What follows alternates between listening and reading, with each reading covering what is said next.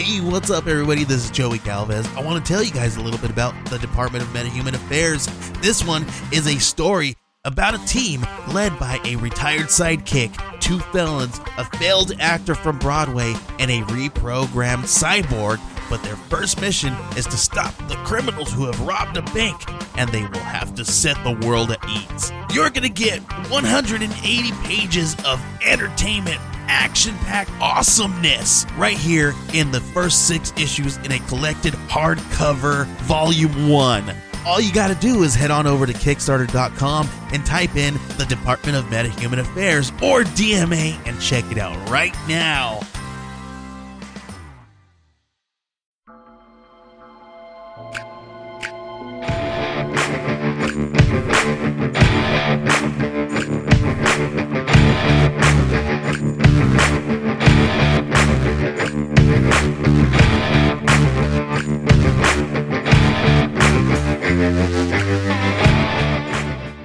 What is going on, everybody? What's up, folks? We are back again. This is going to be episode number 86, and it's going to be a 2-part series because this shitpig had too much information to do all in one episode. Before we get started, let's talk about some Studio headphones. Go over to studio.com, check out their website, find out what you want, be it headphones or earbuds or a nice Bluetooth speaker. Yes. Put that in your checkout basket, or go to checkout and put the discount code of DarkWindows15 in to get 15% off your entire order. Yeah, and while you're on the internet, because, you're on the internet if you're doing that, go over to darkwindowspod.threadless.com and get a fucking t-shirt or something. They got all kinds of stuff. Mm-hmm. You can get coffee mugs. I was thinking about doing that, but I'm like, I already have a shitload of mugs, so do I need another one? Probably not. Anyway, you find all kinds of cool stuff with our logo on it. So with that being said, we're going to jump into this week's episode. Oh boy. I don't know nothing about it. This is a dude that I've wanted to cover since day one of the show. We're going to talk about Anatoly Onoprienko, who is a Ukrainian serial killer / giant piece of shit. So, aren't most serial killers pieces of shit? This one's like special. Okay. Yeah, he's a particular different breed of piece of shit. Sure. You'll see what I'm talking about. So, Anatoly Onoprienko was born in Lasky, Zhytomyr Oblast, Ukraine, July 25th, 1959, to his father, Yuri, and his mother, who I found a couple of different names, so I didn't really pick one because there were like 5-6 different names that this woman had, apparently, according to different sources, so it doesn't really matter. Anatoly had an older brother named Valentin, who was 13 years older than him. His father, Yuri, was a decorated soldier during World War II, but as good as he was in the Soviet Army, he may have gotten a medal for world's shittiest dad outside of that, because he used to beat the crap out of both the boys and his wife on a regular basis. When Anatoly was 4, his mother died in 1963.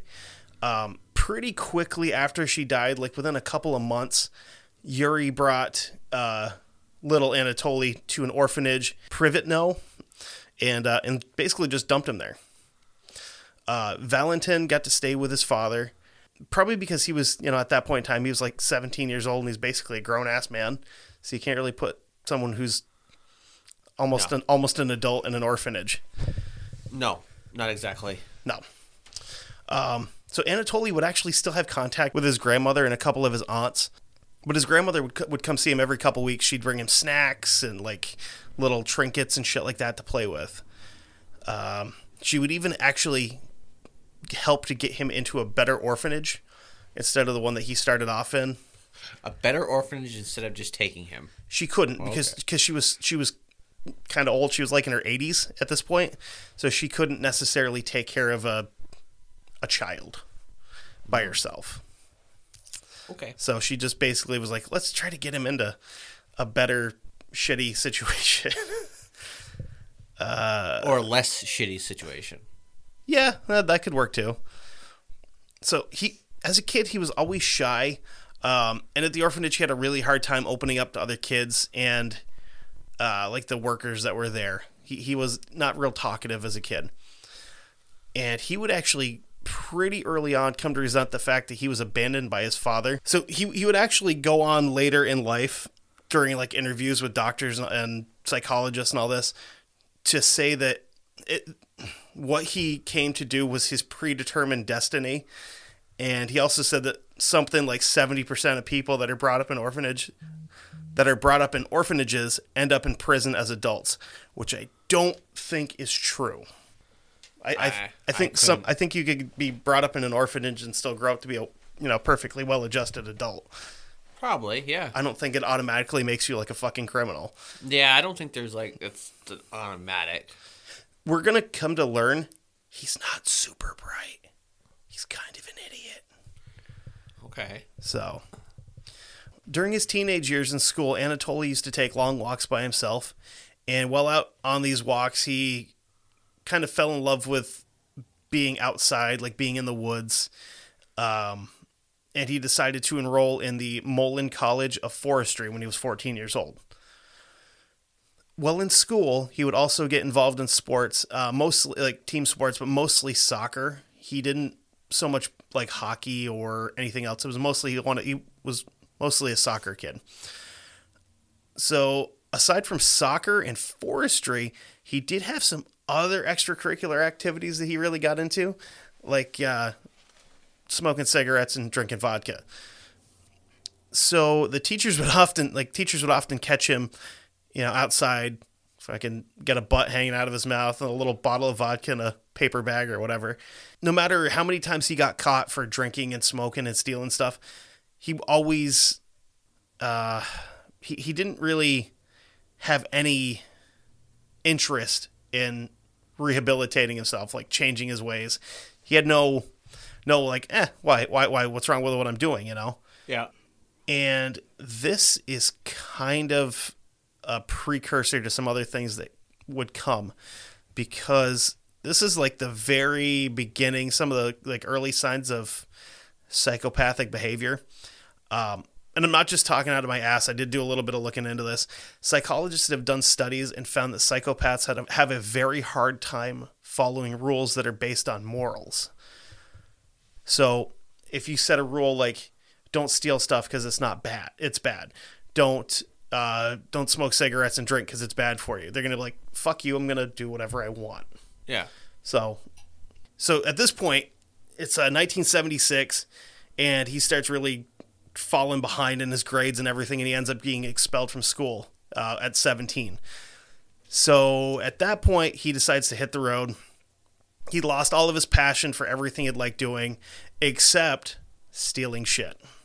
His problem was that he had a really hard time making any kind of meaningful relationships, be it friendships or romantic or anything like that, due to the abandonment issues that he had when he was a kid.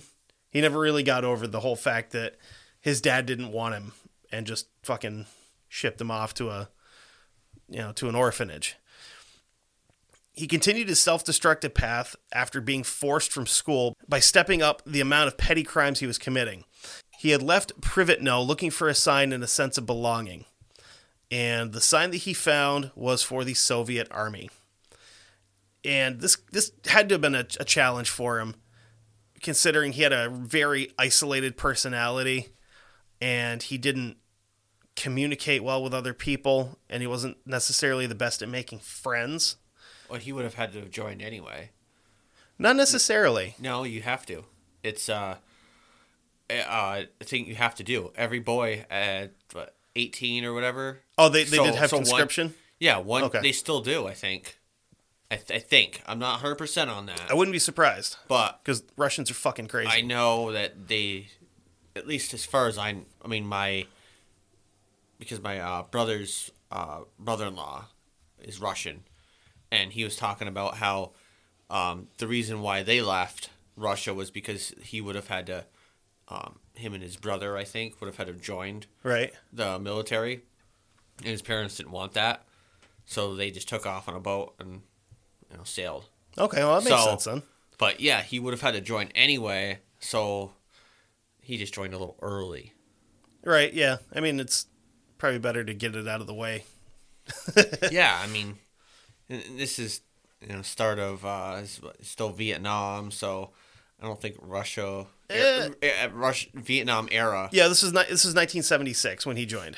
Cold War. Oh, Cold War was still Starting. fucking Yeah. bubbling pretty good. So he would be stationed in Vyborg, which is actually near Leningrad. So he left the Ukraine. Well, he was sent from the Ukraine into Russia for his training and all that stuff. He still had a really hard time making any kind of friends in the army, but he did get some pretty top-notch firearms training, which unfortunately came in handy in the future. Well, because at this time Ukraine was Oh yeah, it was all Soviet Russia. Yeah, yeah, absolutely. was the USSR. Right, but he got sent from Ukraine, where he grew up, Is now, yeah. into Russia. Yeah. Yeah.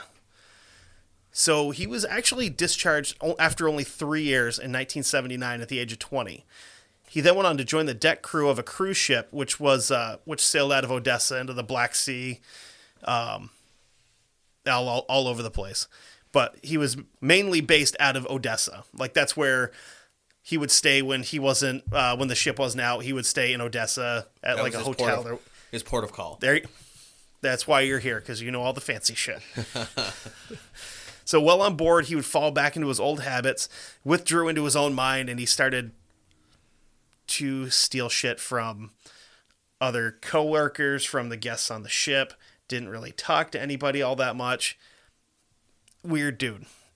Okay, I'm getting a sense of a possibility here of what he could have done, but I'm going to keep that to myself. Oh, go ahead. What? No. I have to. I'm just the boat thing, and kind of it's putting me on this this path that he could be using. The boat is a means of escape. So that's sort of what I'm getting. I can foreshadow to see, but I could be wrong. You're wrong, but he did use the boat as basically his own personal shoplifting center. Okay. He had a quote from in an interview with one of the doctors. He said, "I had keys to most parts of the ship after the first year that I'd been on there, and I had made enough money to buy a car. I was earning a lot of money and making even more in other ways." So not only is he collecting a paycheck, he's still stealing shit from people on the boat and fencing it off, you know. So he like we just said, he did fence off a lot of his stolen goods and bought stuff that wasn't readily available in the Soviet Union, and he would then sell that stuff to other dirtbags to make even more money. So his big thing was he would try to buy stuff from the Western world. So he's trying to buy goods from like Western Germany, France, England, America, all this stuff that you weren't allowed to have in the Soviet Union. Because Soviet Union was basically its own. It was like it's North Korea. Yeah, yeah. Well, or China too. Well, unfortunately, China's not isolated enough because everybody's got fucking Modelo virus or whatever. No. At one time, Right. they were, it was basically you couldn't do anything outside of the country. Right. The state-run country still is state-run. Yeah. Soviet Union, well, That's yeah, how communism not- works. well, they tried it, but they failed real hard. They failed real fucking hard. I'm going to go ahead and give communism 1 star. Tried it once, won't again. Oh, I definitely, yeah. It's called human factor came in. So, because, they tried to play by the rules, but then they were like, yeah, no, we like our power too much. Right. And that's why communism doesn't work. And it also doesn't work because people are greedy and don't want to share a lot of things. They want their own. This is mine, not ours. Yeah. Utopia don't work. No, there's no such thing. So things were actually starting to go pretty good for our buddy Anatoly at this point. He was getting to see some of the world on a cruise ship. He's, out on the ocean, which for me, I'd be fucking ecstatic about just being like, you're going to pay me to live on a boat? Fuck yeah, let's do this. So he's seen a little bit of the world. He's stealing stuff from people on the boat, making money. and he ends up meeting a girl and falling in love with her. She was actually another a crew member on the ship. She was I can't remember if they said she was a waitress or like a stewardess kind of thing or whatever, something like that. Like the kind of person that would go around and be like, hey, go to your room, be like, hey, do you need anything? This, that, the other, whatever. Yeah. Yeah. Okay. So after a short period of time, she became pregnant and needed to find other work besides being on the ship. Because I can't imagine being pregnant and working on a cruise ship are a good idea when you mix the two. Probably not. No, I wouldn't think so. Yeah. It probably would exacerbate your morning sickness. Morning sickness. Yeah. Quite a bit. So this actually really, really annoyed Anatoly because he was actually, for once, was enjoying what he was doing, where he was out on the sea robbing people like some fucking rat-faced little pirate. And when I say rat-faced, if you look up a picture of him, yeah, he's pretty gross. The pair moved to her home in the southwestern Ukrainian town of, I am so sorry, I'm going to butcher the fuck out of this. Oh, ooh, that's a good town. I am so sorry, I'm going to butcher the fuck out of this. Dienprednu is how I'm going to go with it. I'm sorry, but I like, I'm so sorry, I'm going to butcher the fuck out of this for 5,000, please. Yes. I like that far better than Dienprednu or whatever. So he was really reluctant about moving there and getting off the ship, but he eventually agreed because, Because they moved to, I'm so sorry, I'm going to butcher the fuck out of this. And he's in love with her, and she's pregnant, and he's actually excited about it. Oh. I know. It's romantic. And when they get there, he ended up finding a job at a local fire station. Keep that in mind. Okay. He was a firefighter. Okay. Okay? Put that in the back of your fucking... Okay. Your brain locker for a minute. Okay. No, it's being categorized. And perfect. I have it in a category already. He this is when he started to, he starts to get bitter because he doesn't have his job that he liked anymore, and he's doing something that he doesn't really enjoy. And this is when his violent tendencies start to show. He had a coworker actually during an interview say a colleague started arguing with him over nothing in particular. Onoprienko walked to his car, pulled out a handgun, and ordered him against the wall. He jabbed the gun in the man's stomach and then in his throat and threatened that he was going to kill him. Over a fucking squabble over nothing, pretty much. So he's got a real short temper. So it's almost like he's getting cabin fever or... cabin fever on land. Yep. But because he'd rather have his sea legs. He's back. cooped up. Yeah. Because sometimes you get that way on if you're an isolated place or you're such as like being on the sea, right? Or in an isolated part of the woods or something. Exactly. But he's not. He has that in like the middle of town. But yeah, you're absolutely right. He's feeling cooped up. He doesn't like it, and I'm going to be that guy, but not to be that guy. You are that guy. I've met a couple of Russians in my life.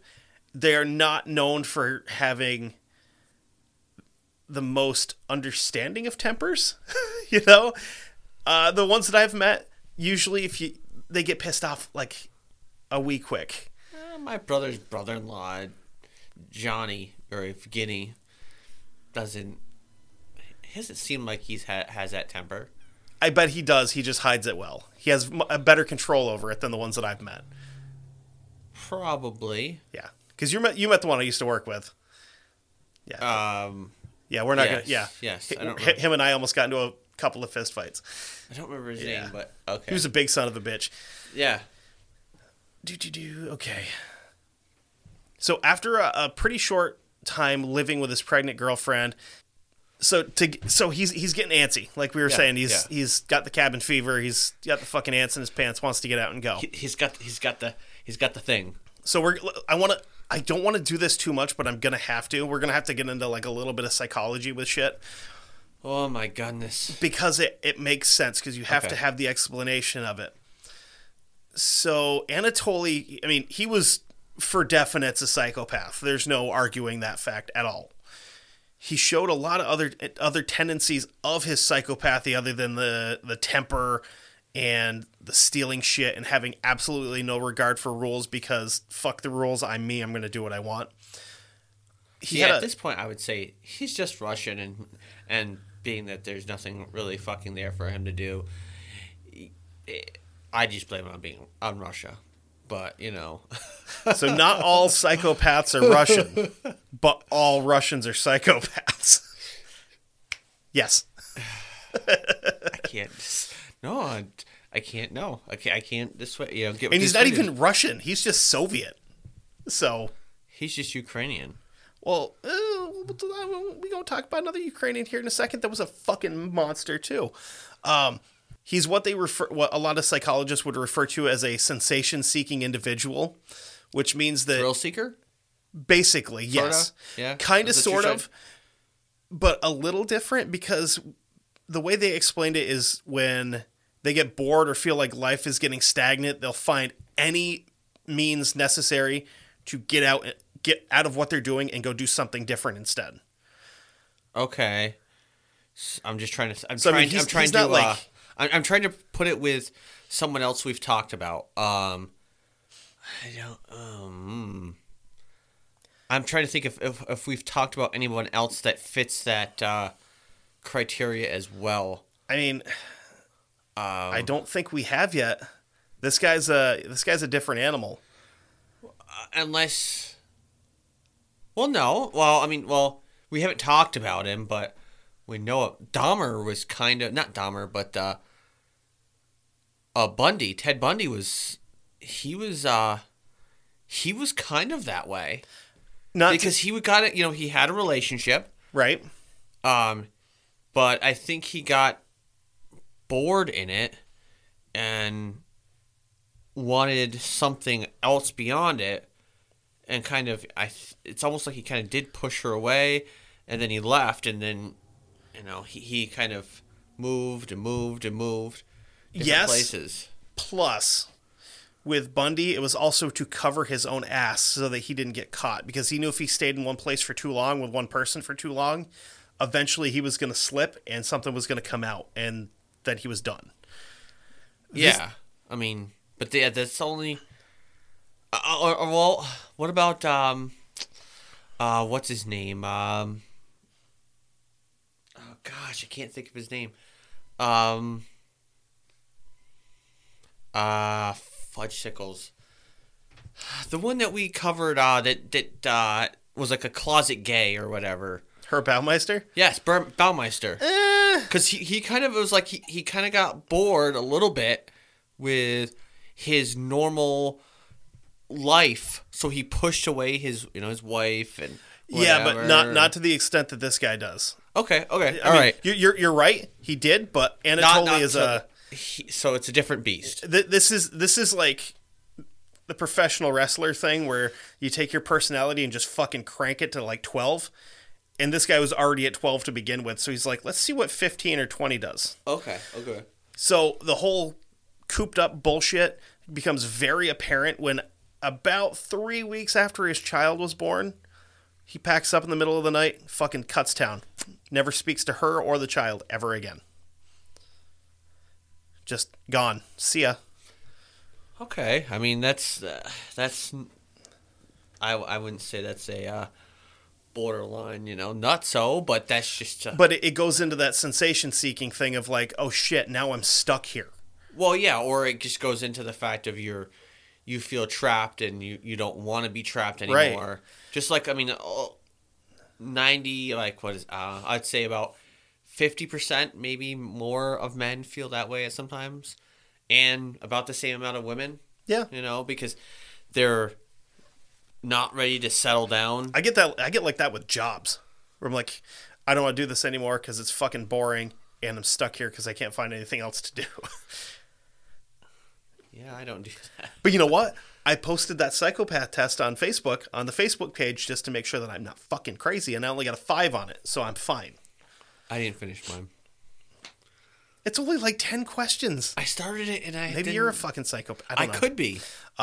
Strongly. But I almost wonder if some of this had anything to do with the fact that he grew up without a family and he didn't know how to be a father because his father was a piece of shit.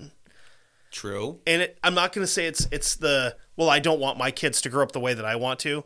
It's more that I don't want to fucking be involved because I don't know what I'm doing. Or I don't know how well, it could be both. I think so. It could be that. It could be I don't know what I'm doing. It's passed along because you go, hey, I didn't have a father who wanted anything to do with me, so well, it's ingrained. Gee, I'm not gonna do anything with my kid. It's like wife beaters. People that grow up seeing a parent abuse the other tend to do the same thing. True. Male or female.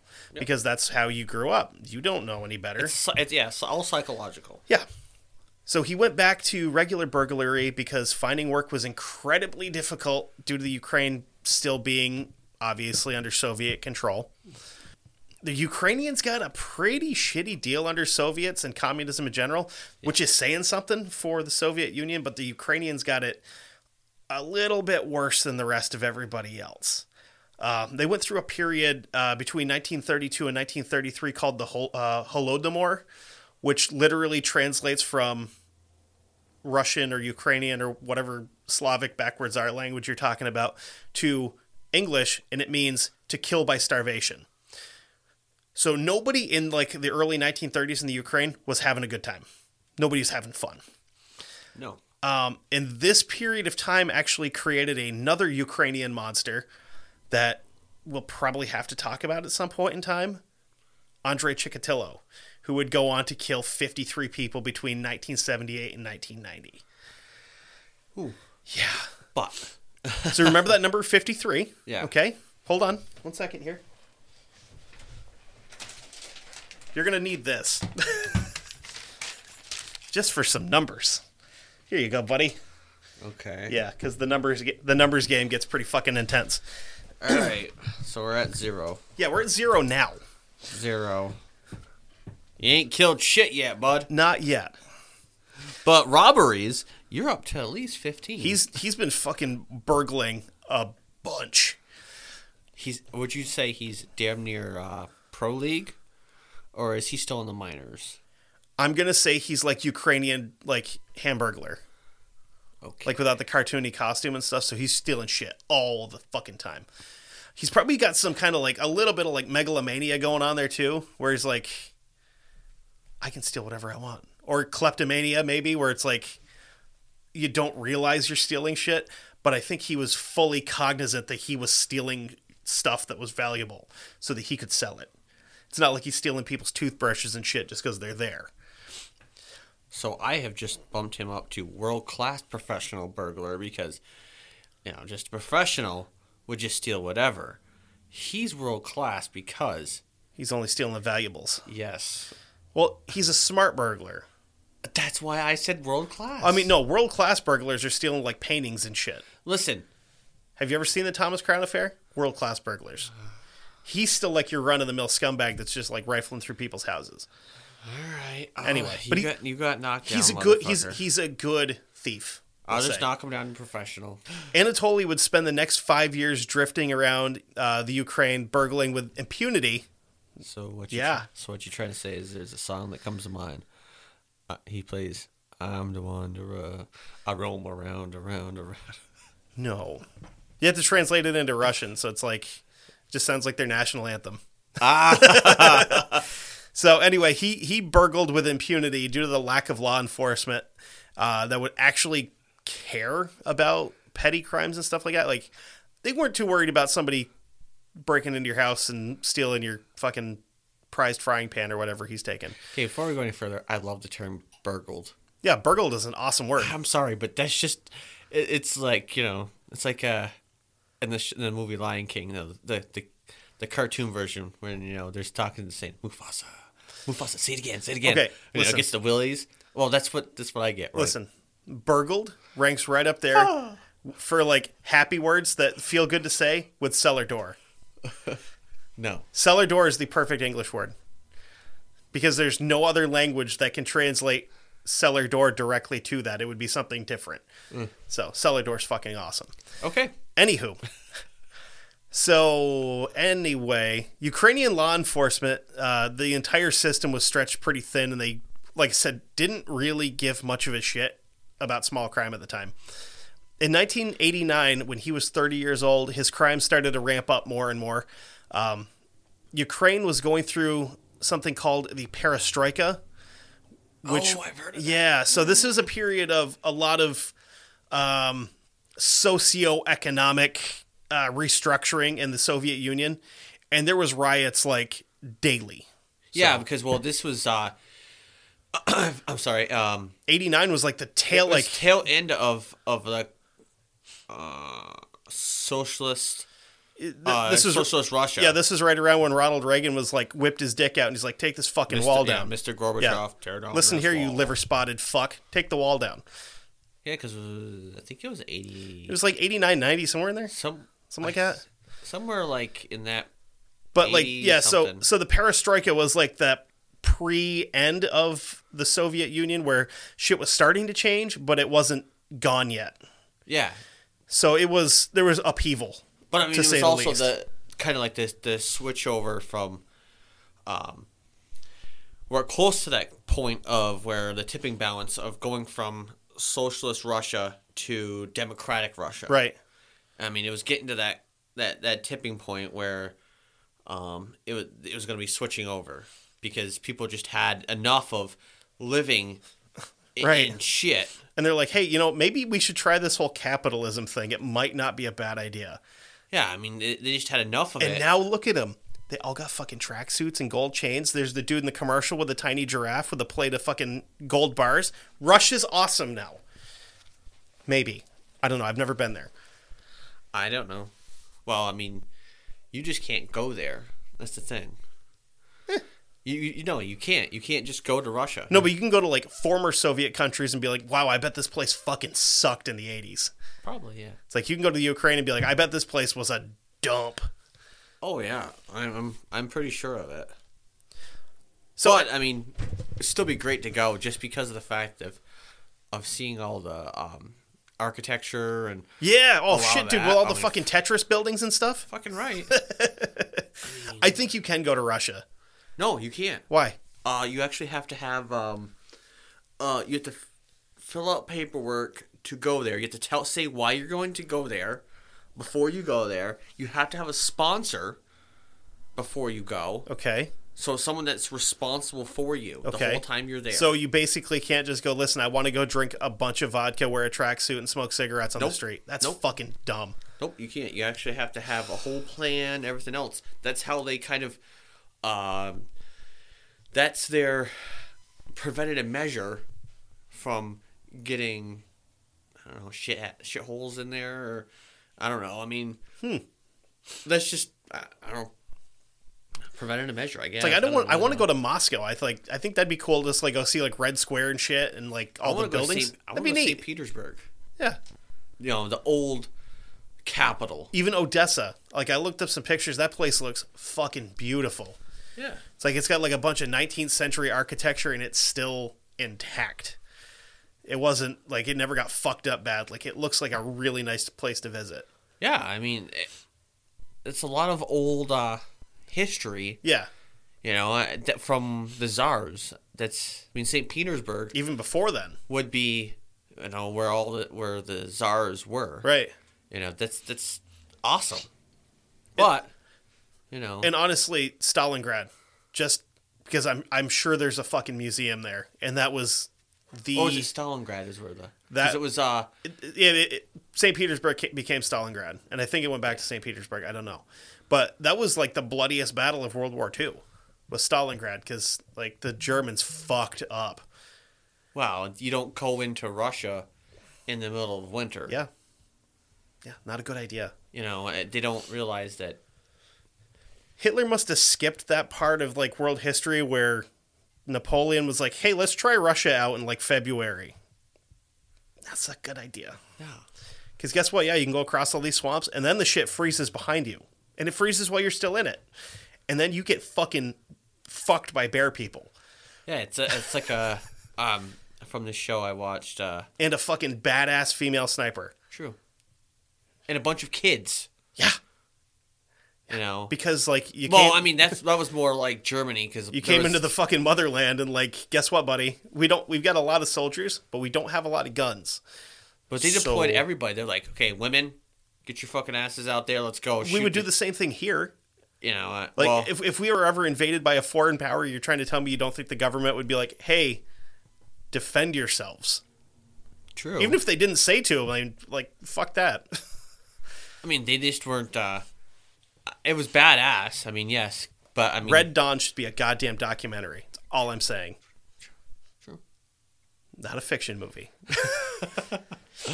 Try it, Cuba. Let's see what happens. Yeah, in real life, motherfuckers. Yeah, Cuba and Russia, and I think the Chinese did it too. You thought there was a missile crisis? Yeah. Ah, I hit your fucking missile right here. Anyway, holy shit, we got way off track there. Anywho. So he used the riots and stuff to his advantage, and he really, really started to step his shit up here. He was breaking into cars and homes in broad goddamn daylight. Didn't care if people were home or not. He didn't care if they were walking to their car, and he's just like out there with a fucking Slim Jim, and he's like, "Oh, hey, what's up, buddy? No big deal. I'm just gonna take your stereo. Have a good one." You don't need that anymore, do you? Yeah, no. No? I didn't think so. We're redistributing it because I don't have a stereo for my car. That's how communism works. Yes. In 1989, he found himself an apartment, and he, again, was paying for it by selling all the stuff that he had been stealing over the years. And one day he made up his mind. He decides he's going to break into his landlord's home. Landlord was a woman in her 60s, so she wasn't a spring chicken. You know, she had lived through some. She had seen some shit. Yeah, she had lived through plenty long, cold winters. Yeah. I like to picture she's probably like some little like old like Baba Yaga looking lady with a headscarf, you know, and her apron. I'm just making bread. Leave me alone. So he breaks into her house because he saw that she had left, and he didn't really stalk people. He more just kind of staked it out for a little bit here and there, whatever. But when you live in the same building as somebody, you kind of get to learn their rhythm and their routines. And he knew that when she left the house for the day, she was usually gone for 5-6 hours at a time. Mm. So as soon as she leaves, she's out of the building. He smashes in the back window in the kitchen, climbs in through, starts rifling through the drawers in the kitchen looking for valuables. And about 5 minutes after she left, she came right back, and she found him going through all of her stuff. He freaks out, and without warning, pulls out his handgun, shoots this woman in the chest, kills her instantly. There's one. Number one. The police get there, and they start investigating her death, and they end up ruling it a robbery gone wrong, which they're not wrong. That's exactly what it was. What I thought was kind of weird is they didn't really question anybody in the apartment complex. Well, you know why? Why? Think about it. Window smashed from the outside. Right. Somebody in the apartment complex would have broke in through the door. No. But they didn't even ask, like, hey, did you hear anything? Oh. They're just like, bitch is dead. Whatever. Okay. You know? So after all of these years trying to figure out what he wanted to do to leave his mark on the world, for the first time ever, Anatoly's got his plan.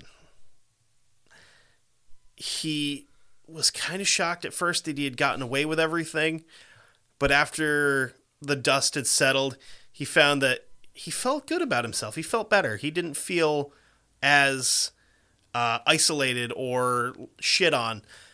He felt less rage. He wasn't as aimless. He had gotten away with murder, and he liked it. So he fell headfirst into some tropes of serial killers. The first kill was more of a reaction than a plan to kill somebody, which you see that with a lot of guys. And he definitely had that release. Felt better. But he's at this point, he's just a thrill killer. Right. A spur-of-the-moment thrill killer. He's not. He's not this true psychopath No, I don't think he was even trying to get a thrill out of killing this lady. This was like, oh fuck, I got caught, bam, and just shot her. Well, he's on like I said, he's still a sociopath, right? Well, sort of, but he's not that. Or he's a psychopath, but for a sure. different breed of psychopath because he's not this typical where you've seen this possibly coming because, well, he killed animals, when he was younger. He was in trouble, this and that, a lot more. No, but you definitely see the escalation of. Yeah, I mean, it's who he reminds me of the most of anybody that I think I've heard of that I want to talk about is Richard Ramirez. Because he started off doing the same thing, breaking into people's houses, breaking into people's cars, stealing shit, and then, oh fuck, I got caught, bam, and kill somebody and go, oh, what's this? That felt pretty good. I think I want to do this again. Then he escalated even further. Oh, yeah, we have not even begun to escalate. Okay. So, again, he had that release. This is really, again, common with serial killers. Some have an emotional release and feel relieved, like what he did. Some have a sexual release, and it gets them off to kill people. And at that point in time, we're going to jump back to Andre Chikatilo because he definitely fell into that category of the sexual release thing. Like, the struggle with people as he was trying to kill him, like, he'd just fucking come in his pants constantly when he was doing that. Let's not talk about Chikatilo. But you kind of have to because of the similarities between the two. Well, we can't. I mean... But I'm not talking about him a lot. I'm just making the comparison between the two because you have to. Because... You don't have to, but you can. You have to because they're really similar to each other. Okay. And at this point in time, again, with the whole thing with Chikatilo, starts hearing voices in his head. They told him to release the monster. So he follows the orders, and he says that the voices came from a host of demons, including Satan himself. And he started referring to himself, he would actually tell the doctors this, as an angel attending the school of Satan. Yeah. Okay. So after that first kill, he kind of just fell back into his old rhythm of robbing houses. And he even actually made a friend at the gym who was also a giant piece of shit, who did all kinds of other fun criminal stuff too, named Sergei Rogozin. Rogozin was a big, burly dude with a buzz cut and a thick mustache. Kind of picture like bodybuilder Stalin. Like, big motherfucker. Like, big, thick, fucking Zangief looking piece of shit. Yep. The two were both really good at breaking into houses and stuff, so they decided to team up. And when they were doing that, when they were working together, they were actually making more money each than they would have doing it by themselves. Because you got two sets of eyes, you're going through rooms separately and all that, and you bring all your fucking wares back and split it up on the table. One night, they actually made a trip into Russia to do some B&Es, and on the way back, they spotted a car on a lonely stretch of road that was pulling a trailer. Anatoly, just stone-faced, didn't hesitate, gave no warning, pulls up next to this car, cuts him off. The other driver is in the car, like, obviously, like, what the hell is going on here? He starts hitting the horn and yelling at him and stuff. So as they're sitting there, Rogozin's just kind of like speechless, like, what the hell are you doing?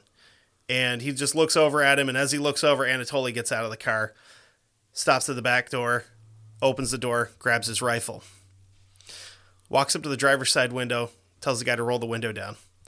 As soon as he did, Onoprienko fired one round point blank into the driver's head. He then pulled back up and fired one more time, killing the passenger. Rogozin, at this point in time, had gotten out of the vehicle with his gun thinking, okay, cool, we're going to carjack these guys and just take whatever they have. He's in complete shock that this little psychopath has just killed two people for no reason. So he just kind of stood there in shock as Anatoly, drags the driver out of the car over to the edge of the road, drags the passenger over. And he comes back to Rogozin and he says, if you ever tell anybody, I will kill you and your entire family. So Rogozin obviously took him seriously, helped him rob the car, set the car on fire, and then they set the bodies on fire. So he's up to 3 at this point. A month later, the pair, again, almost cookie cutter, exact same thing, driving down this lonely stretch of road. Anatoly snaps. He sees this couple in a car, loses his shit. Absolutely does the same thing, cuts him off, orders the driver to roll the window down. Window goes down, he fires 2 shots, one into the driver's head, one into the passenger's head.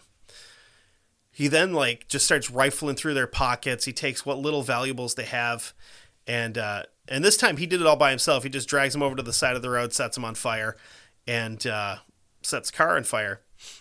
He didn't even wipe his hands, wipe the blood off of his hands before he got back into his own car and just drove away. The guy's fucked. So at this point, Rogozin has started to realize that Anatoly hates seeing families or couples or people with kids. Absolutely hates it. If they're happy, he's not. So after the second roadside killing, for the sake of his own children and the rest of his family, Rogozin splits up with him. And when he told Anatoly, hey, I don't think we need to work together anymore, I don't think it's a good idea, Anatoly was just like, okay, cool, just don't tell anybody what I did. And Rogozin didn't. So, I mean, everything was fucking hunky-dory there. And again, due to the unrest in the country, the police didn't pursue either man because they didn't have enough evidence at either scene to come up with a suspect or a motive. And that's because Anatoly had no fucking motive for killing these people. He could have just robbed him. He killed him because he wanted to. It's not like they owed him money. It's not like they knew what he had done. He just wanted to kill these people. So even though the crimes were committed less than 3 weeks apart with an identical outcome, the police couldn't link the 2 scenes together.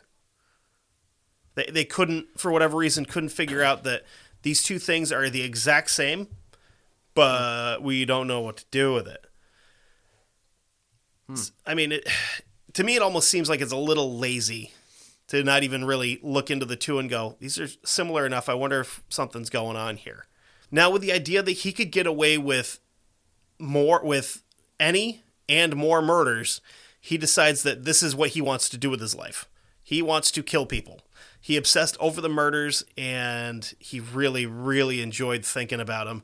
And he kept kind of reliving those final moments of his victims' lives where he had total control, and more importantly, he had their attention, which is all he wanted. He wanted attention from people. We're going to take a real quick break here, and we will be back in just a minute to finish off the first episode of this. We are back, and I just interrupted Kevin's murder math.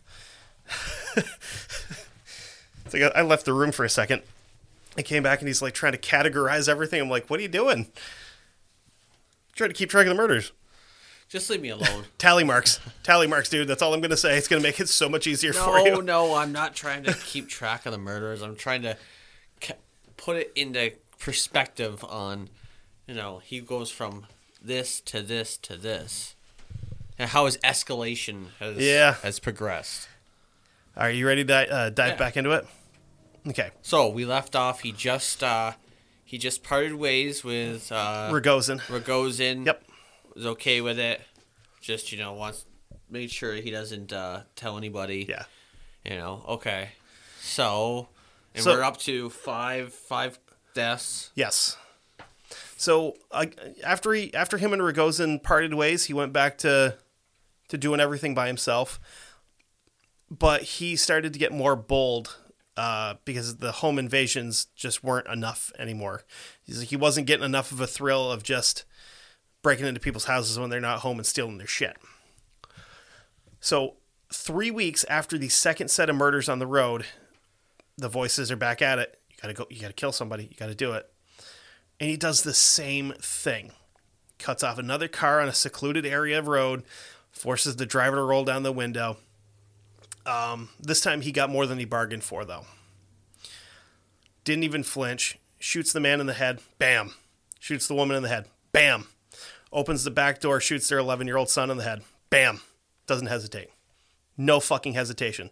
The fact that there was a child in the car, didn't care. Didn't even affect him. So that's another 3. So, again, drags all 3 bodies to the sides of the road, starts going through their pockets. I don't know what you're going to find on an 11-year-old child of value, but whatever. Listen, you could find, like... Has he got fucking pogs or something? You know, he could have... He had a really fucking rad slammer. He or she could have, you know, some fine jewelry on him. Never know. Could have at least 1,000 whatever they have for money. Fucking Zelda money. Whatever, ruples or I don't know. He had a Blue Eyes White Dragon, holographic. Yeah. Had to get that. The fucking cocksucker. So, after this attack, he kind of lost the urge to kill a little bit. So he starts thinking, you know, I gotta leave. The police are gonna be looking for me here. Because obviously the police are gonna be looking for me. I've killed 8 people the same way. I'm sorry, 7 people in the same manner. Well, yeah, was it 8? No. He's killed 7 in the same manner. Right. So that constitutes a pattern, you would think, right? So he's thinking, I got to get the fuck out of here. So in 1990, he packs up his life and heads for Western Europe and bounced around for the next couple years through Germany and Austria, where he took little odd jobs. He took little odd jobs to pay for rent and stuff like that, because he couldn't get a real job because he was technically traveling illegally, because he didn't have a visa or a passport or anything like that. After a while of traveling, he started to, you know, that little thing was starting to scratch in the back of his brain again. And he started to get that feeling like what he was getting before he started killing everybody. Like, he just kind of blended into the passing crowd. Nobody cared about who he was. Nobody knew who he was. And at this point in it's like 1991, 1992, in that area, he actually considered killing himself. Unfortunately, the voices told him not to. And they said, this is what he said the voices told him. I live and keep doing what I'm doing and finish this game. Little weird. He would also tell a psychologist after he was arrested that he had, quote, a direct mental link to Satan. So you can kind of take that for what it is. You know. So over the 5 to 6 year period he spent in Germany and Austria, there isn't any evidence that he committed any crimes worse than theft and burglary. There's no evidence that he killed anybody while he was there. He did eventually return to Ukraine in 1995 when he started getting that urge to kill somebody again, which I don't know why you couldn't kill somebody in a different country. You have to go back to your own to do it. I don't really understand that. It's the draw. Revenge. Well, no, it's the draw. It's once again it's boredom, and he has to go back to where people know him and he's more familiar. That's true. With. So it's that draw back to maybe I might get caught. Very fair point. So he gets back to Ukraine. He's actually disappointed to find out that the police never started looking for him after the killings. Like, they just ignored it. Huh.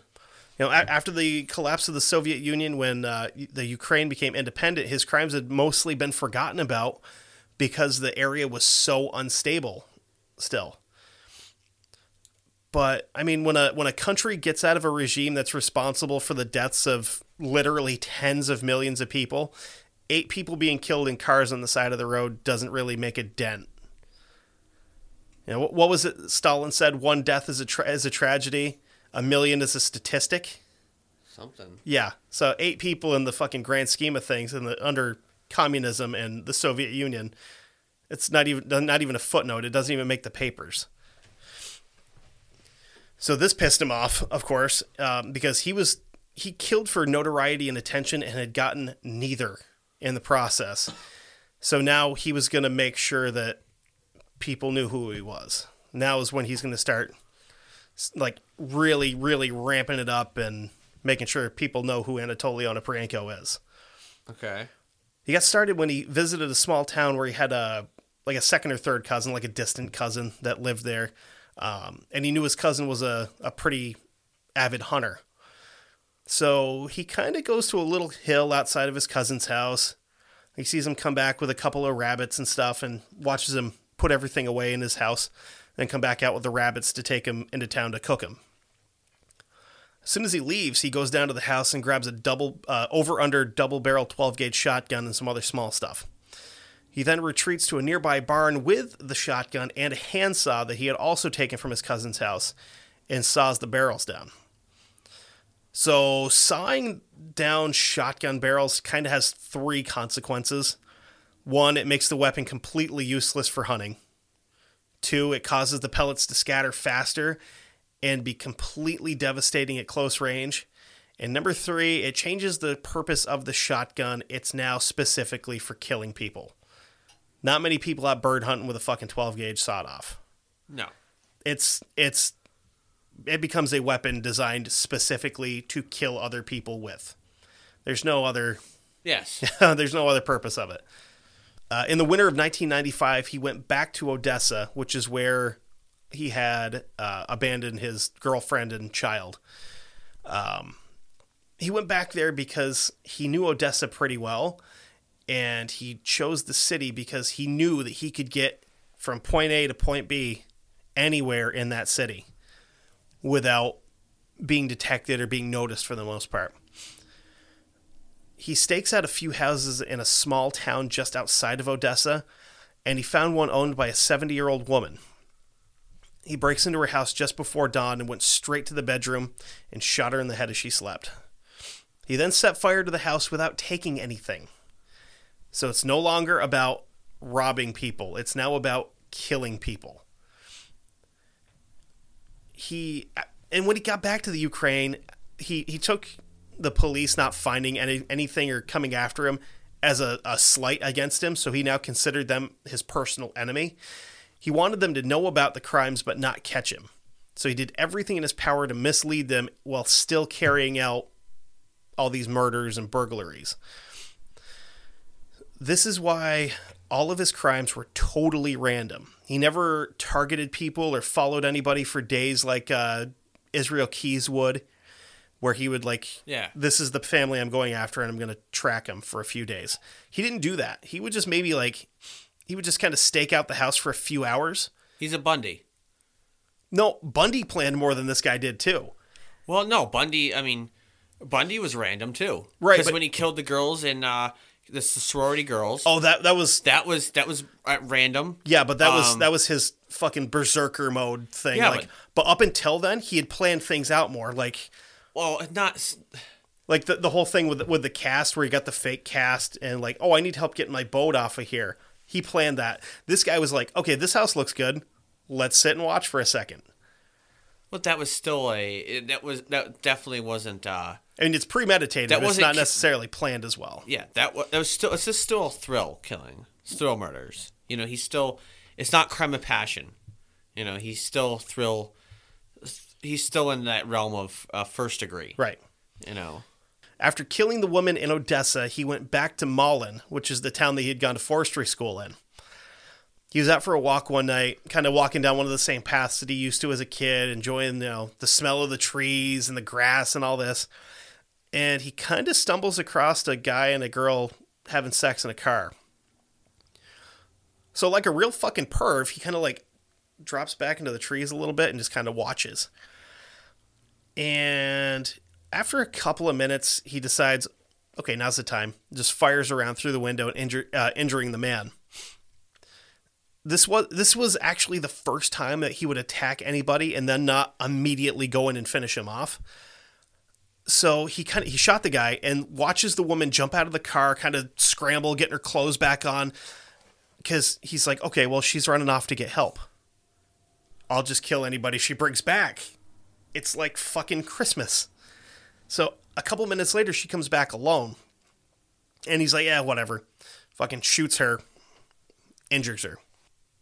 He comes out of the trees, pulls the man out of the car, pulls her away from the car, and cuts both of their throats.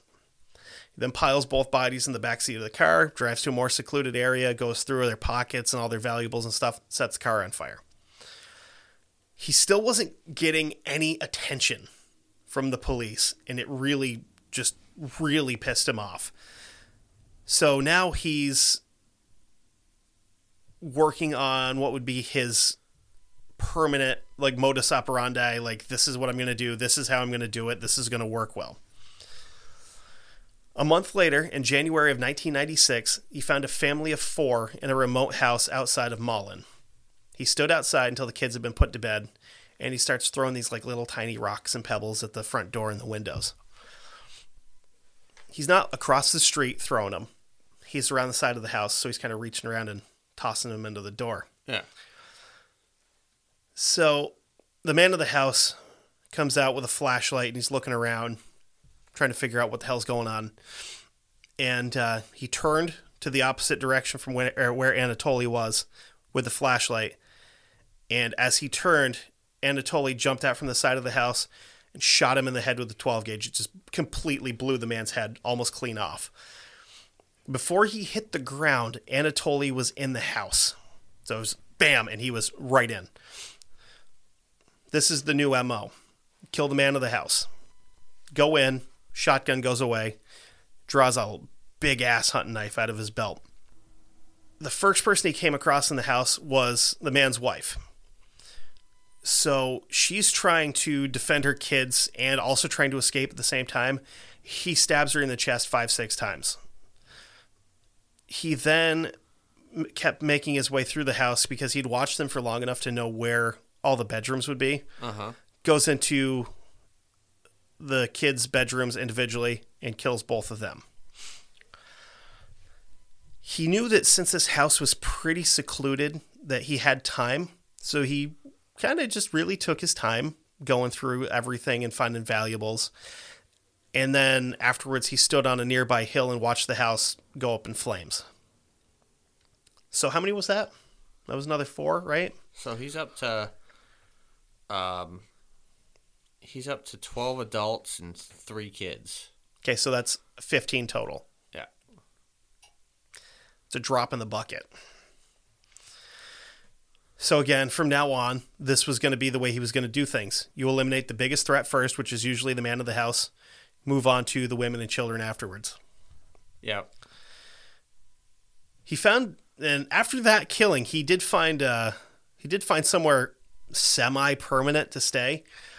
He had a relative named Pyotr, a cousin, that lived in a small town near Lasky, where Anatoly was born. And I don't know why, but I have to mention this. Being like just being this part of the world, every time I wrote the word cousin, in my head it came out like fucking what's his name? Roman from Grand Theft Auto 4. Cousin! Yeah. Yeah. So I kind of was like laughing as I'm writing this, and I'm like, this really isn't funny. I shouldn't be laughing at this. So he told his cousin that he was down on his luck, and he's like, I need somewhere to stay. I'm in between jobs. I'm trying to get my life back together. And Pyotr says, oh, of course you can stay. You know, we're family. No worries. You can stay here as long as you need. Pyotr's wife, on the other hand, wasn't a huge fan of Anatoly. She thought it was weird that, you know, a grown-ass man at this point in time doesn't have a job, doesn't have a family, doesn't have his own place. She also thought it was weird that after he started staying there, he would just kind of vanish for a couple of days at a time and then come home with no explanation. Oh, yeah, and there was also the rifle and sawed-off shotgun that she watched him put under the bed that she wasn't a huge fan of. After a couple of months, she told Pyotr, he's got to go. Get him the fuck out of here. He's weird. He's around the kids. I don't like it. Yeah. So Pyotr's like, I can't kick my cousin out. He's family. He's going through some shit. So he actually kind of came up with a plan. It's a little weird, but Pyotr and his wife knew a local woman by the name of Anna Kozak, who was a single mom of 2. She was also a hairdresser in town. They figured, hey, they're both single. Maybe they'll hit it off. So they invite her over for dinner, and they clicked like very quickly.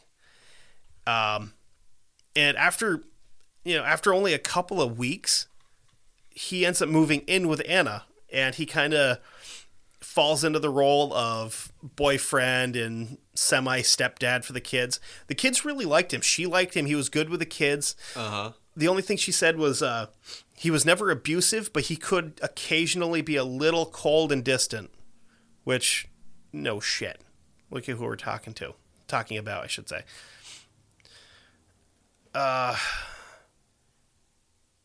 So again, she was kind of like, hey, why do you keep disappearing for a couple of days here and there? And he told her, basically he told her, I'm a traveling businessman, so I go for a couple of days here to this town, I come back for a little bit, I go to this town next, whatever. And she believed him. She's like, okay. I mean, she had no reason not to believe him. He was making money. He was helping her support the kids and pay rent and all this stuff. So she was totally fine with it. I mean, did she know something else was going on at first? No. After a while, I think she would probably be smart enough to start putting things together. But we'll get into that next week. So shortly after they moved in, Anatoly took another, quote, business trip, this time to a town called Brotkovichi. He targeted this town in particular because there had been the whole area that this town was in had an extended blackout due to the weather. Of course, it's January in fucking Ukraine. The power had gone out, and since it was anywhere between 35 to 55 below at night, they couldn't really get anybody outside to fix it. So, again, he went there to target families, right? And Ukrainian culture made it really easy for him to destroy entire families because they're a very family-oriented culture. Like, you'd have multiple generations living in the same house. You'd have mom, dad, uncle, grandma, whatever, all living together. It's the old it's the old school exactly way. It's the old country mentality of you take care of each other. Well, you take care of your own. Right. I mean, we used to have that in this country for a lot of years where mom, dad moved in with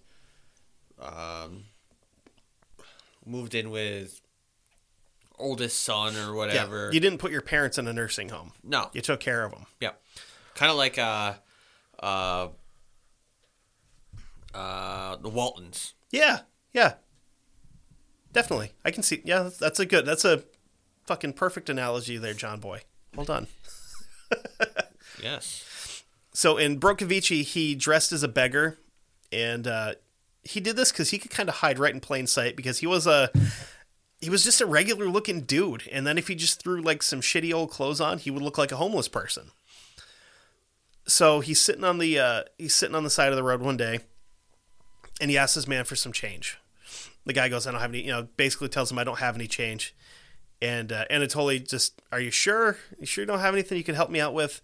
And the dude spits in his face. It starts to walk away. Anatoly fucking loses it. He took this as like someone had just walked in and, kicked his fucking dog across the floor. He stands up and shoots this dude in the middle of the street and killed him right there.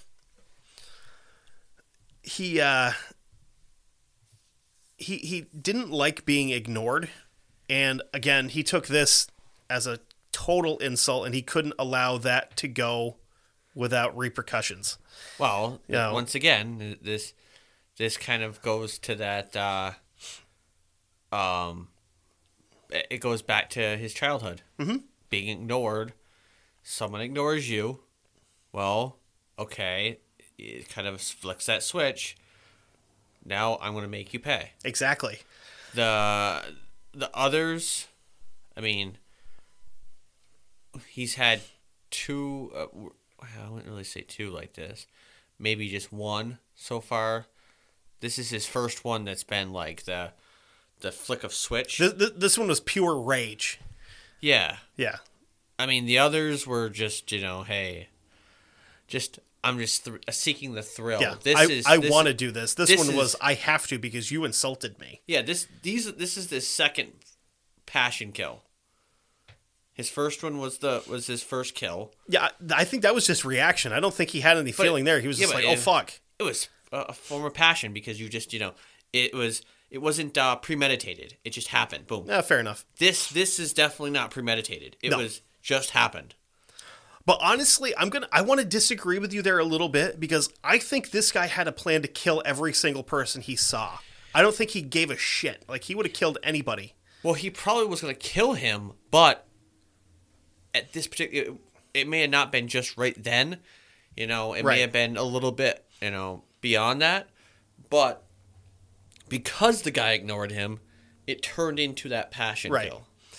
So he drags this guy over to the side of the road, takes all his valuables, takes his wallet, any jewelry he might have had, then takes the dude's fucking clothes and changes into them because they were a similar size, which is kind of weird because wouldn't you think you wouldn't want to wear somebody's clothes that you just shot because there's going to be a fucking hole and blood all over them and it's well below freezing at this point in time, but what the fuck do I know? I'm not a psycho.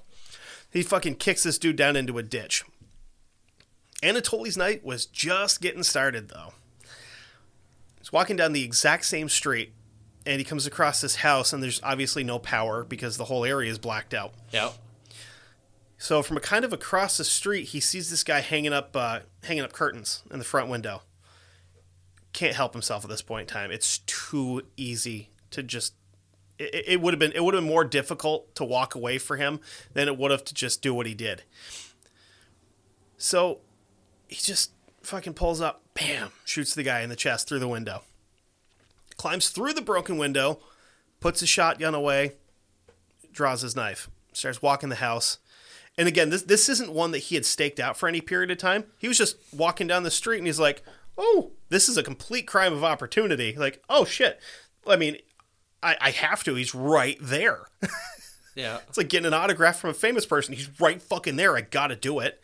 Except instead it's shooting a guy in the chest while he's putting up curtains. So pulls out the knife, starts searching the house.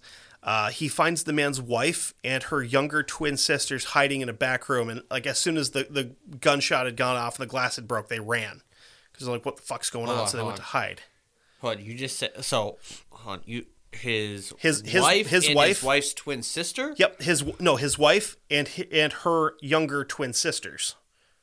Oh, so a total of three people. Okay, yeah. because I heard you say twin sisters. Yeah, I didn't know if you meant it was her twin sister, and you just said sisters, or if you meant I probably said it a little quick. Okay, so it's his wife and then her two twin sisters. Yes. Okay. So a total of three women. Yeah, hiding. Yeah, he finds them in a back room, and I just completely no emotion at all. Stabs all three of them to death. No, okay. I gotta ask for purposes of tallying here. Do you know if the two younger ones are they kids or are they adults? Didn't say. I would probably say adults though. Okay. So as he's going through the house, he's just kind of rifling through drawers and stuff, looking for valuables. And as he's in the bedroom where he's just stabbed these three women to death, kind of looks over and he realizes this woman's got a wedding ring on. He goes, okay, that's worth something. So he tried. He said he tried for about 5 minutes of trying to pry this ring off this woman's finger, but her ring had been on for so long that her finger had kind of like anybody that's been married for a while. Your finger gets a little fat on the other end of your ring. You can't necessarily pull it off easy. Yeah. So he just said, "Fuck it," and cut her finger off. He said cutting her finger off was like cutting through butter. It was that easy. This guy's fucking gross. So after he just killed 4 more people, doesn't, no emotion, whatever, hops back on a late train home. When he gets home, he walks into their apartment and he wakes Anna up immediately. Of course, she was happy to see him, that he had come back from his trip a little bit earlier than he'd planned. So, of course, she's like, hey, you're home. That's awesome. And while she's still kind of a little, like, not fully awake, he goes down on one knee, and pulls a wedding ring out of his pocket and asks her to marry him. With tears in her eyes, she says, "Of course I will. I love you. You're the man that I want to marry." She didn't realize that her new fiance and this fucking monster that's been stalking the country, that everybody's starting to get a little bit of an inkling is happening, that they're the same person. So that's where we're going to leave it for this week. What's our final tally on deaths for episode 1 of 2? So he is at 3 kids. Okay. And 17 adults. Okay, so he's at 20 total murders. Yeah. Now, this is I got to share this. So I've just been writing notes down and kind of analyzing this guy a little bit. And now I come to the conclusion that, so after his first killing, his first kid that he killed, he knows what he did was wrong, and his conscience kind of came in and was like, okay, I gotta do something about this. I'm gonna try to kill myself. Well, he can't do it because he suffers from schizophrenia. He's definitely schizophrenic. Mm-hmm.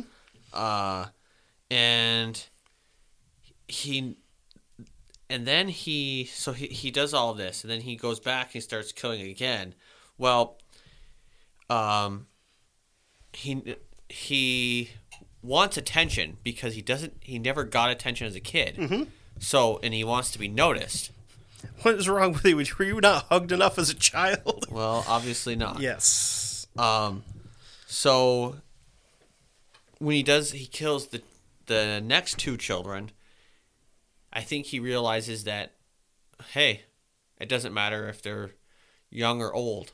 Doesn't matter. I'll kill them anyway. Let me hop in here real quick. I don't think that killing kids bothered him. I think it was just that those are the only 3 he's come across so far. Well, no. The first one did bother him because you said he wanted to commit suicide. Well, he wanted to commit suicide because people where he was had no idea who he was or what he was up to or what he was capable of doing. Had nothing to do with the fact that he killed that kid. It kind of, how you portrayed it, came across as that he, that it was after he killed the kid, he realized, because that's why he left, because he felt bad about it and he wanted to commit suicide. Well, if I gave you the impression that he felt bad about that, I apologize, because he had no fucking conscience whatsoever. Okay, well, it just seemed like that's what it was. So that's why I said that. But then, like I said, he's just become numb to it, and he's just seeking that thrill of the kill, the hunt, and it's not I'm going to go out hunting every single night, and I'm going to just look for something. His is just a spontaneous thrill kill to get off on it. Get his adrenaline, his endorphins going. Yep. That's what it is. But this is but then his cousin introducing him to this woman kind of seemed like it clicked something into him, saying, okay, hey, well, all right, I guess I'm not gonna be noticed for this, so all right, I gotta have something for a cover story, because if something happens or whatever, well, I gotta have a cover story. So at this point, now he's gets into this relationship, and now he's just proposed. I'm gonna be a married man, and I got this and that, and I don't why would I have anything to do with that type of thing. So he has a cover story for if somebody asks, why are you going on these trips and such like that? Kind of like what kind of reminds me of Israel Keys, because Israel Keys did that. He had a cover story, which was he had a girlfriend. Was it a girlfriend or wife? Girlfriend. Yep. And he had a daughter. I also went to the Trinity Killer from Dexter, where, oh no, I'm a family man. Yes, I go do all this other stuff on the side in different towns, but I'm a family man. I always go home. Yeah. True. I mean, that's what Israel Keys did. And we're at what, 20 we said? Yeah. Should I mention that? I can cut this part out. We're not even halfway there yet. Okay. Well, yeah, that's my take on this. So he's definitely a psychopath. Oh, for fucking who sure. Is schizophrenic.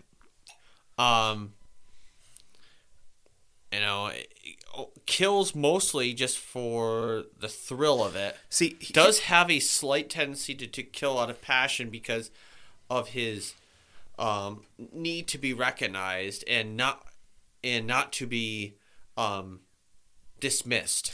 But he did another thing that a lot of guys don't do, is he completely flipped roles. He started off as a guy who was going in burgling houses, and then he would kill people because they were there. And then it became, I'm going to go kill these people, and since I'm there, I might as well steal everything they have.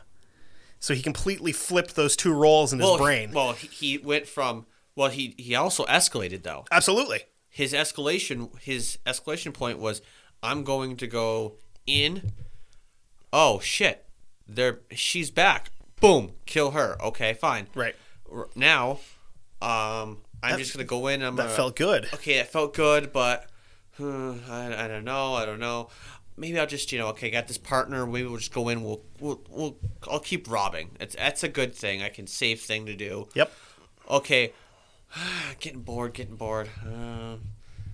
Hey, look at this. Boom. Shoot these two people in the head. Shoot these two people in the vehicle. Oh. Well, I'm a burglar too, so I'm going to rob them. Exactly. So that's where he starts off the killing, then robbing. Then he's like, okay, well, that's not enough for me. I'm going to escalate to, I'm going to go to people's houses and maybe I can get more than just two. Now, the thing with the whole thing when he was with Rogozin, I almost wonder if when he first pulled in front of that car, I think in his head he was already saying, I'm going to kill these people. Probably, yeah. But I'm also going to go through their pockets and stuff because I have an audience and I don't want him to think that right off I'm fucking crazy. I want him to think that maybe I pulled the gun to try to rob the guy and he said something and I defended myself. I don't think that. I think he was trying to play himself a little bit to make him go to say to Rogozin, I'm not necessarily a full-time killer, but I will kill people if I have to. But in his own head, he's just like, fuck it, I'm going to kill everybody that I can. I don't think so. I think it was definitely that snap moment. He just flipped a switch. He was like, oh, wow, there's a car. Two people. Fuck it. Right behind. Boom, boom. Kill them both. Oh. I'm going to rob them too. Fuck it. There's no... I think it was just like he went from one role to the next. Yes. To the other he reverted back to his other role because he was like, well, that's what I do. This guy is a psychological anomaly. There's so much that goes into how his fucking brain works that it's really kind of hard to follow. And we're going to see more of that next week because as shit goes on, he just fucking deteriorates more and goes completely off the fucking rails. Oh, it's going to be interesting. Yeah. So, with that said, this is one of those episodes where you might want to have a pair of headphones or earbuds. Unless you got a 20 on that test that I put up on the Facebook page, then buy the fucking Bluetooth speaker. That's true. So go to Sudio.com, check out their headphones or earbuds or Bluetooth speaker. So you can listen in private or you can just share with everybody. You can scare your neighbors. That's true. They might be like, holy shit. But put whatever you find. I think I live next to a serial killer. He listens to a lot of really weird stuff. Or he listens to people that are serial killers. I'm not quite sure yet. I wouldn't say cereal, but all right. Fruit Loops. No. Nut bags. No, just not more than one. Well, anyway, put those items in your checkout basket there, and go to the discount section of it when you get into checkout. Put the promo code of Dark Windows 15 in to get 15% off your entire order. Yeah. Because, that's what we do. And also, go check out our little Threadless shop. Yeah, darkwindowspod.threadless.com and get a rad t-shirt. Also, if you happen to forget any of that stuff, like we always say, you can email us up at darkwindowspod@gmail.com to find out, hey guys, what was the studio page? Yeah. What was your Threadless page? How do we become Patreon subscribers? Yeah. Go to patreon.com/Dark Windows Podcast. Any of that stuff. Or you can hit us on Facebook. We're Dark Windows Podcast, only one on there. Yep. We also have an Instagram and Twitter page, which are Dark Windows Pod for both. And since we did mention Patreon, again, thank you Robert Groom and Bobby Chivera for being patrons. We love you guys. Oh, and guess what? Right after we're done here, we're recording your first Patreon episode. So that'll be up soon. But you guys don't get to hear it unless you join up on Patreon. And it's kind of, this is personal. Like, this is a fucking revenge episode because this is one that we recorded when we were all three of us together. And while I was editing, I had a computer glitch. It went fucking phooey. There was a situation where it kind of just went completely foobar, and I lost all of our files for our old episodes. I lost the file for the episode that we had just recorded, and I lost our music. That's why we had new music. So I still had the show notes. So if you guys want to hear what you missed, you can join Patreon and find out. But with that being said, just because you can't see out into the dark doesn't mean the dark can't see into you. And we will be back next week to finish talking about this piece of shit. Did you say finish talking? Yeah. I'm talking Finnish. Okay. But yeah, we'll be back next week to finish up this motherfucker. So, Auf Wiedersehen. bye-bye.